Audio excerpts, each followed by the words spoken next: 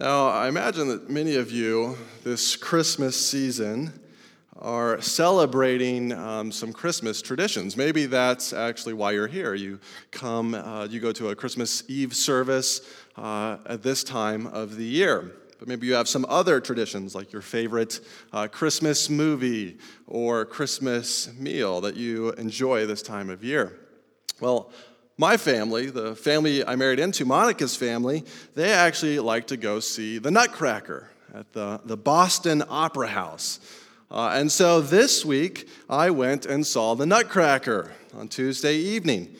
Now, for those of you that maybe aren't familiar with the Nutcracker, it originally premiered in Russia, in St. Petersburg, in 1892. So it's a very long-running, successful ballet. And the Boston Ballets, their most recent version actually premiered in 2012. So it's a kind of a revamp. It's a new version of the Nutcracker. Now, Monica and her sister and her family actually went to that every year growing up. Like it's a long-standing tradition in their family. And for many years, my wife and her sister were actually in the Nutcracker in the Boston Ballet. They went as kids and they played the different parts. So I don't know if you've seen the Nutcracker, but there are tons and tons of different parts for people of all ages, really. So they played, throughout the years, they played the doll. You know the doll from earlier on. They played the lambs that hop around. I don't think they were ever the black lamb. They played the attendant, a cherub, a tea, an angel, and a reindeer. So a lot of different parts in the Nutcracker. And I think it's fair to say that they enjoy the Nutcracker, and there are about 3 different types of people that go and see the Nutcracker. The first type of people are those that really, really enjoy the Nutcracker. These are the people that when there's that party scene, they are having a party too. Or the Mouse King fight, oh man, don't get me started. That just pumps them up. And then the dance of the Sugar Plum Fairy, all those different scenes, they really enjoy them. I think it's fair to say that these are perhaps young girls. They are cultured suburbanites, maybe some of you. They are art students, or they are my wife and her sister. Now, there are those that are also a little bit apathetic to the ballet. They go because, well, they're sisters in the ballet, or one of their siblings. These might be parents or teenage boys who really are, kind of they're there, and it's something to do at Christmas season, but they don't really know why. And finally, there are those that don't truly appreciate the beauty of the Nutcracker. They don't have a good attitude about it, and they didn't know that when they were getting married, they were actually marrying into the Nutcracker. That's me. So at Christmas time, we all respond differently to the various traditions, to things like the Nutcracker, either with love and joy, with apathy, or perhaps even disdain. Now, I don't believe the Nutcracker is the true message of Christmas. I believe that the birth of Jesus Christ is the true message of Christmas, that Christmas is all about who he is. And so the question is, how are you going to respond to the true message of Christmas? Are you going to respond like one of these 3 ways? Now, we all want to enjoy Christmas. We all want to have a good time during the Christmas season. And so learning to respond to the true meaning of Christmas is an important part of that. So the story of the Magi actually teaches us how to respond to Jesus this Christmas season. Now, I'm going to read through the verses as we go along so you can follow along in your Bibles. And please, if you don't have a Bible, take one of those home. But I'm going to go ahead and read the first 2 verses as we talk about this concept of responding to Jesus. After Jesus was born in Bethlehem in Judea, During the time of King Herod, Magi from the east came to Jerusalem and asked, "Where is the one who has been born King of the Jews? We saw his star when it rose and have come to worship him." So the story of the Magi, it truly does teach us how to respond to Jesus at Christmas. These Magi saw something. They saw something in the night sky that pointed them to Jerusalem. And they were willing to make a journey of probably over 1,000 miles from like the Persian area to come and look for what that star was pointing towards. Now, the word magi comes from the Greek word magos, which actually means wise men. So the magi are simply wise men. And what they did is they studied the stars. They were astronomers and astrologers. So they really mixed those two areas in a way that we in our modern culture really wouldn't. But they were considered wise men. They could read the stars and tell the future. And there was this belief in that culture that when significant things happened in the night sky, significant things were going to happen on earth, especially among like kings. So if there was like a shooting star, perhaps there was a new king coming. And it's interesting that Matthew wrote the Gospel of Matthew, and he's writing to a Jewish audience, and they would not have really believed or trusted in astrology or astronomy. And so we actually see that it's kind of embarrassing to include this story, a story that we love in our culture, in the original text. So it kind of tells us that this text is authentic, that they wouldn't leave it out because it doesn't make them look good to include the story of astrology and the signs. Now, what was the star? Many people over the course of the 2,000 years have wondered, what was the star that the wise men saw in the night sky? Now, there are many different theories about this. It could have been a supernova, which is a star exploding. Maybe it was a comet. So the Chinese actually kept very careful astronomical records for a long time, and you can actually look in those records and see that at 5 BC, there was a comet that went through the night sky for 70 days, and they trailed that comet for that long. Now, that's an interesting theory. But it could also be a planetary conjunction. It was interesting for me to learn about these things because I don't really look into astronomy very often. And that is when two planets come together and kind of their overlap creates a brilliance. So it lights up the night sky in a special way. Now, there's interesting theories. You can use actually modern computer software that uses Kepler's 3 laws of planetary motion. Apparently, the solar system kind of runs like a giant clock. It's very consistent. And so you can track that giant clock back to around 0, 1 BC, 1 AD, and kind of see some interesting star patterns. But the interesting thing is that no matter how cool our models are, we don't really know what the Magi saw. And see, although it's interesting to us, it's ultimately not super important. Because what the star was just a sign. And what do signs do? They point to things.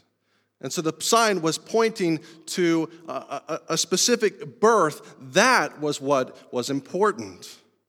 And so the question is not what they saw, but how they respond to what they saw. I believe there are 3 examples, 3 different ways you can respond to Jesus in this story. You can respond like the chief priests and the teachers of the law. You can respond like King Herod, or you can respond like the Magi. Now, I believe that kind of in this story, chief priests are religious people who do not need Jesus. They're religious people who don't think they need Jesus. Verses 3 through 6 say this: "When King Herod heard this, he was disturbed, and all Jerusalem with him. When he had called together all the people's chief priests and teachers of the law, he asked them where the Messiah was to be born. In Bethlehem in Judea, they replied, for this is what the prophet has written. But you, Bethlehem, in the land of Judah, are by no means least among the rulers of Judah, for out of you will come a ruler who will shepherd my people Israel. So the chief priests, they're kind of what we might call religious people. People that go to church, people that do things in order to please God. And they don't need Jesus according to this story. See, when the Magi come, Herod, and we're going to talk more about Herod later, he calls the chief priests, he calls the teachers of the law. Now, the chief priests are those that were really in charge of the temple.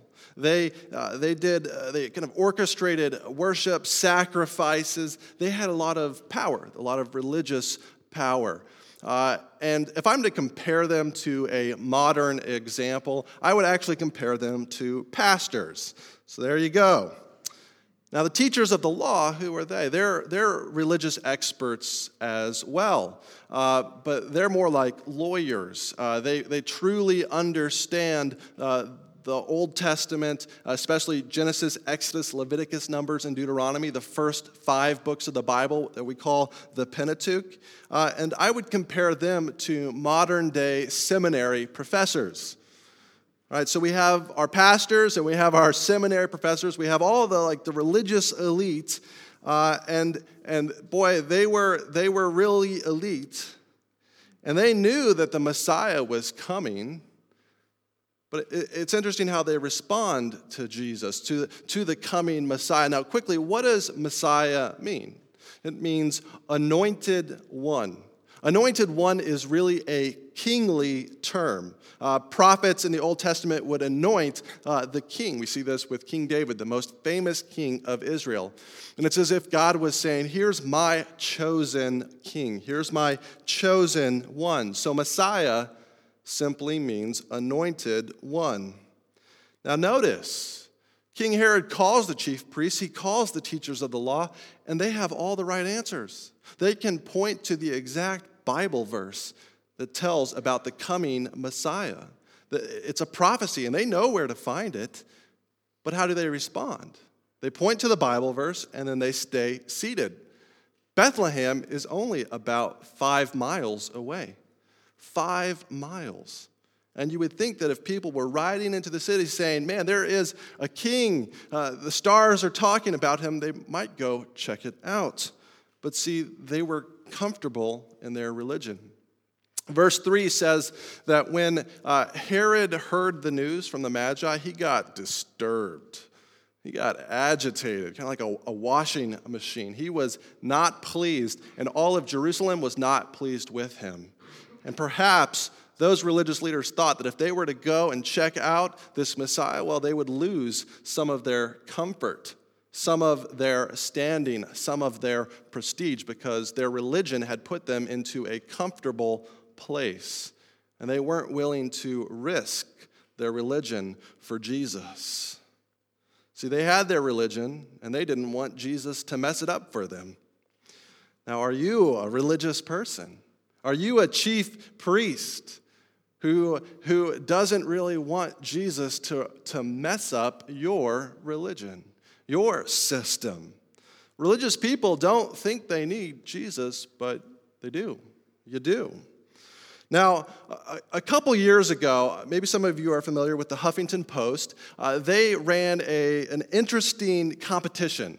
It was called Create Your Own Religion Competition. And this is what they wrote on their website.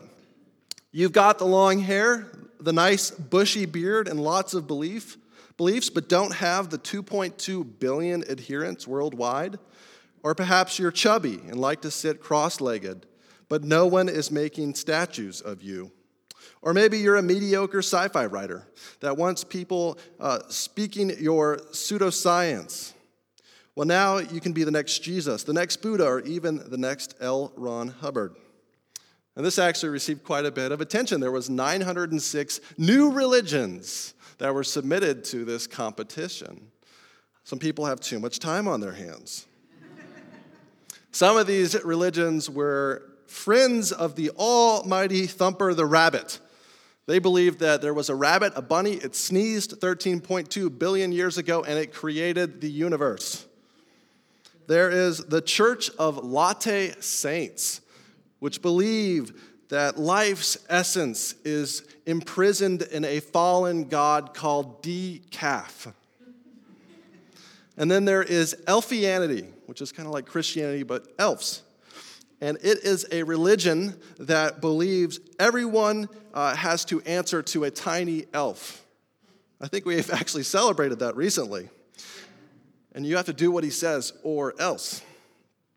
Now, religion ultimately is any system that we create in order to feel good about ourselves. It can look like coming into a church building or a religious complex, but it doesn't have to. See, it's anything we do that makes us feel good about ourselves, that helps us justify our existence before God. That is what religion is. Anything we do in order to say, I'm worthwhile God.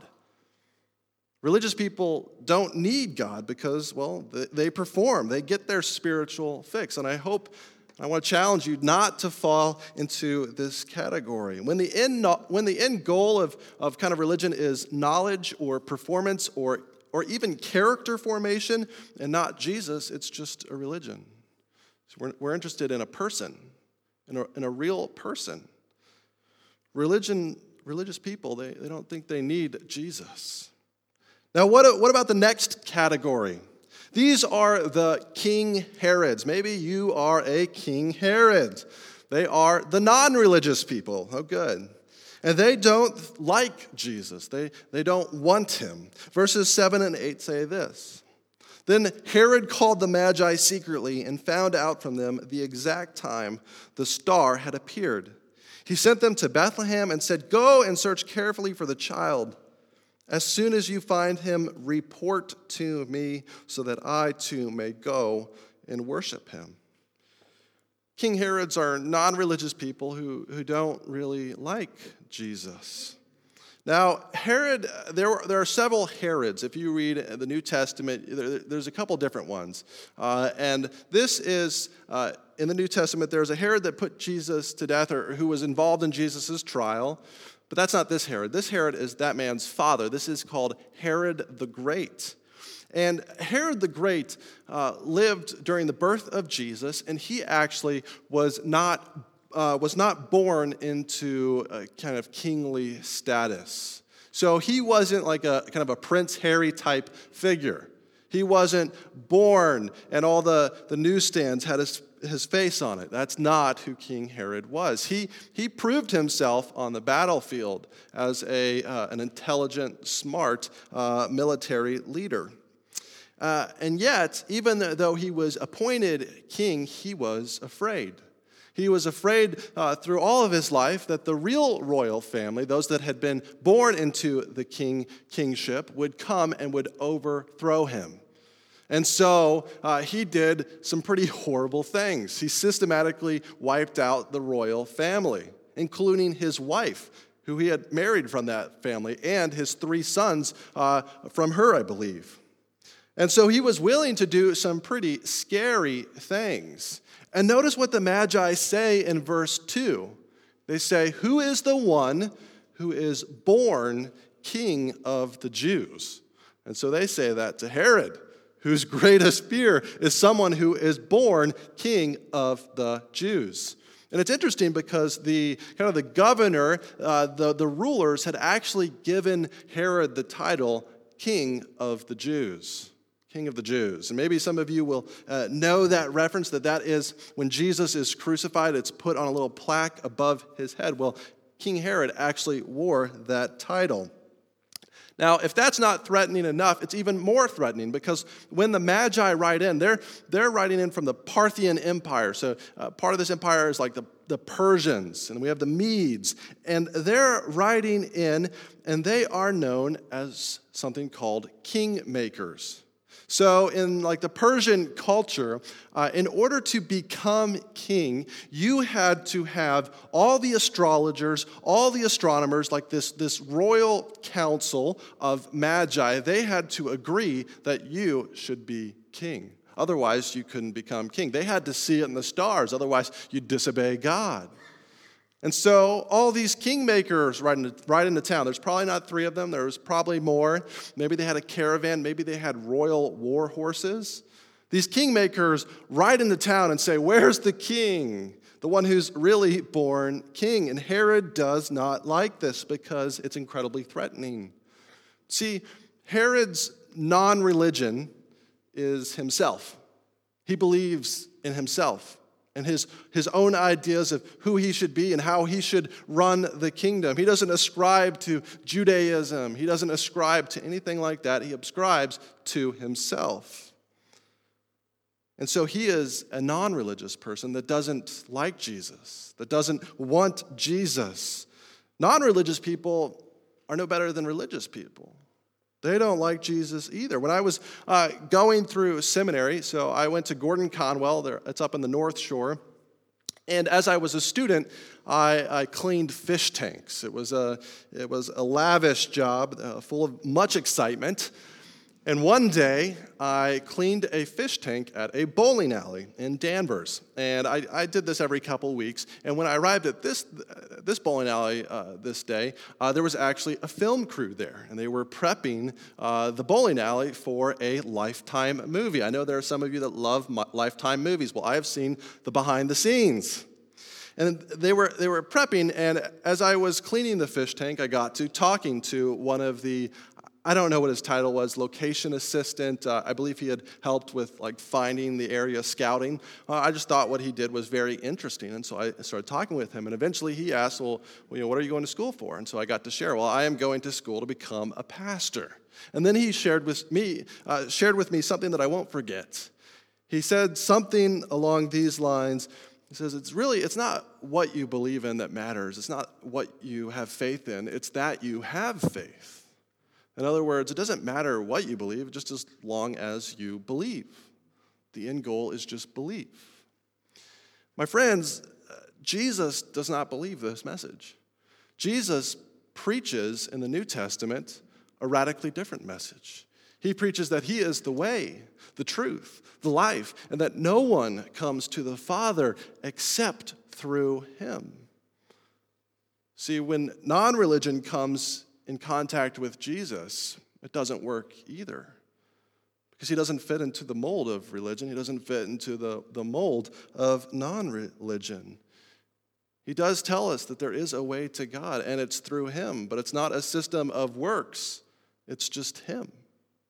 So what's the third option? If religion doesn't work and non-religion doesn't work, what can we do? Well, this leads us to the third group of people, the Magi people. See, Magi people are gospel people who recognize Jesus as king, and they worship him. Verses 9 through 12 say this: "After they had heard the king, they went on their way, and the star they had seen when it rose went ahead of them until it stopped over the place where the child was. When they saw the star, they were overjoyed. On coming to the house, they saw the child with his mother Mary, and they bowed down and worshipped him. Then they opened their treasures and presented him with gifts of gold, frankincense, and myrrh. And having been warned in a dream not to go back to Herod, they returned to their country by another route." Magi are gospel people. Now, the word gospel, it does refer to the first 4 books of the New Testament, the Gospel of Matthew, Mark, Luke, and John. But it also means something a little bit more specific. The word gospel means good news. And the good news here is really what the Magi are seeking. Now, to understand the Magi even more, and really what would have brought them to Jerusalem looking for the king, we need to understand the history of the nation of Israel. So in roughly 600 years before the birth of Jesus, the nation of Judah, which is the southern half of Israel, they were taken into captivity by a foreign nation named Babylon. The Persians eventually took over Babylon. But before this happened, the king of Babylon, King Nebuchadnezzar, called some of those young Jewish men who had been taken into captivity, he called them into his royal palace to serve as as wise men, as astrologers, astronomers, as people that knew sacred writings who could interpret dreams. Now, maybe some of you have heard the story of Daniel in the lion's den. Well, if you go and you read the book of Daniel, you'll read about that story, but you'll also read a story of Daniel.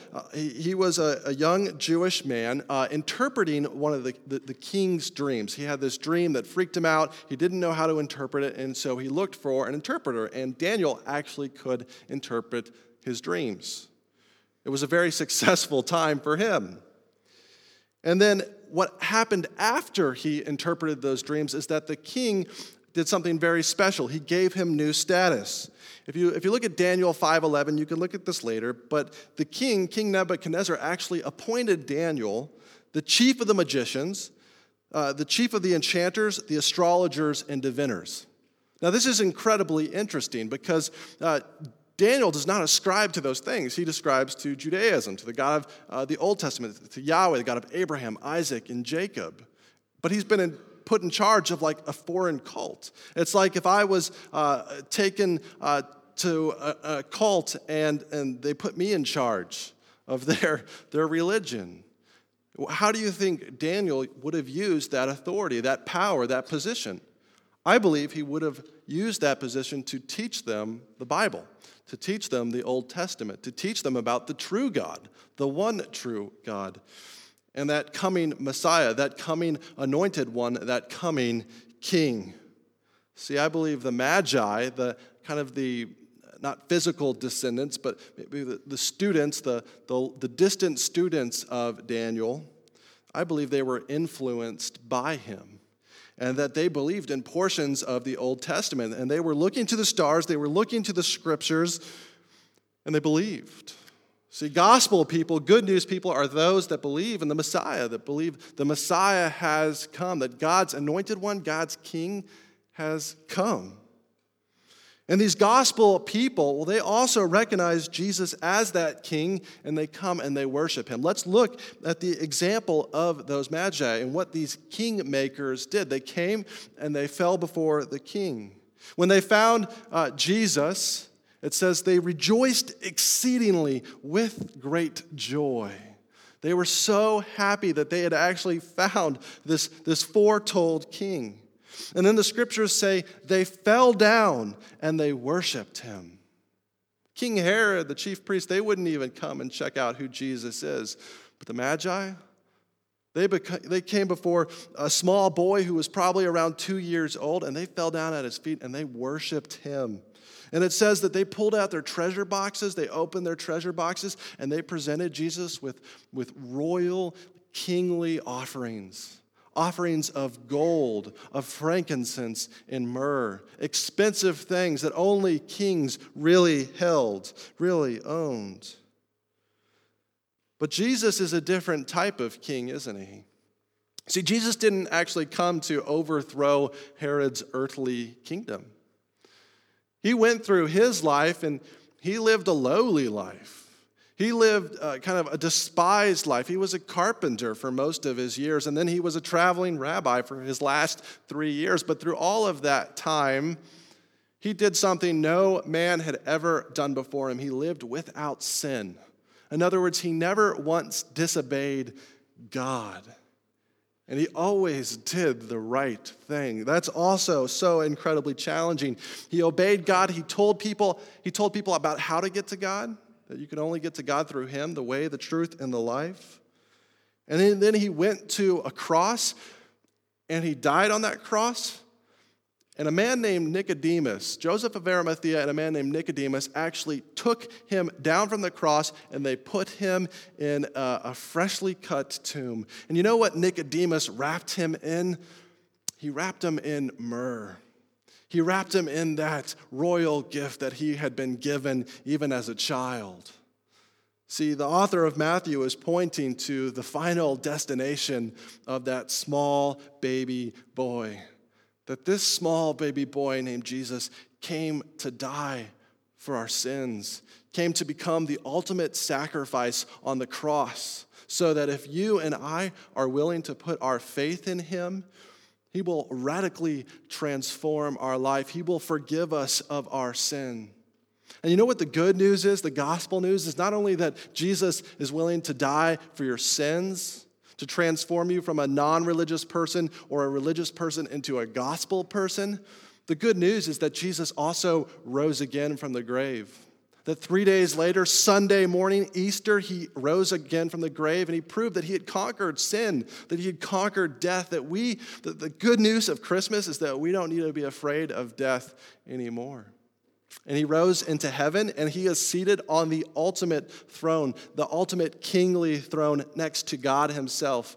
And he is ruling, and he's beckoning us. He's calling us. He's saying, come, trust me, serve me. I am your king, but I am a good king. I am full of so much love.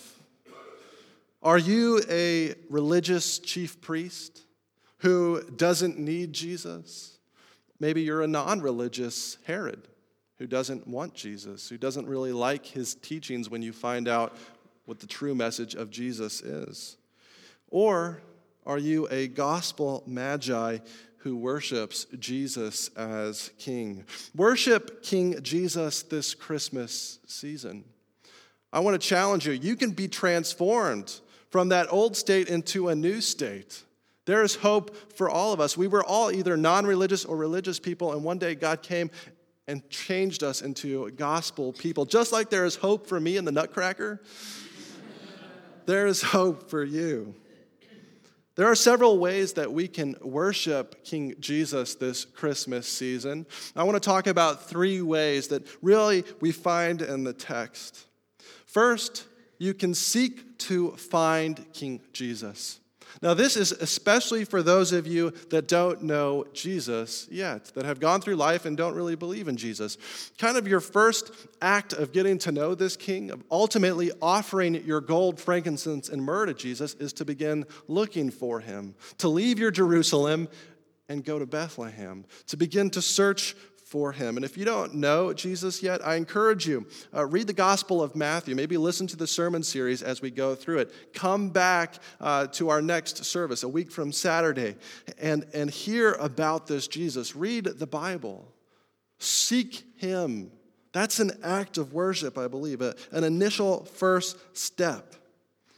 Number 2 is treat Jesus as king. This is a way that we, whether you're a Christian or not, this is how you can worship Jesus this Christmas. Show him the honor and respect he deserves, especially on Christmas Day. We're celebrating his birth tomorrow, and I would encourage you to take a moment. You heard the Christmas story tonight, Luke chapter 2. Thanks for reading that.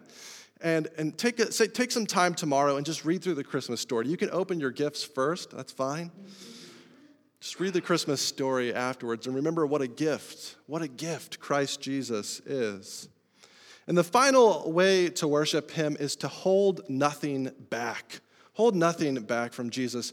See, the Magi, they came and they presented to Jesus some very valuable things.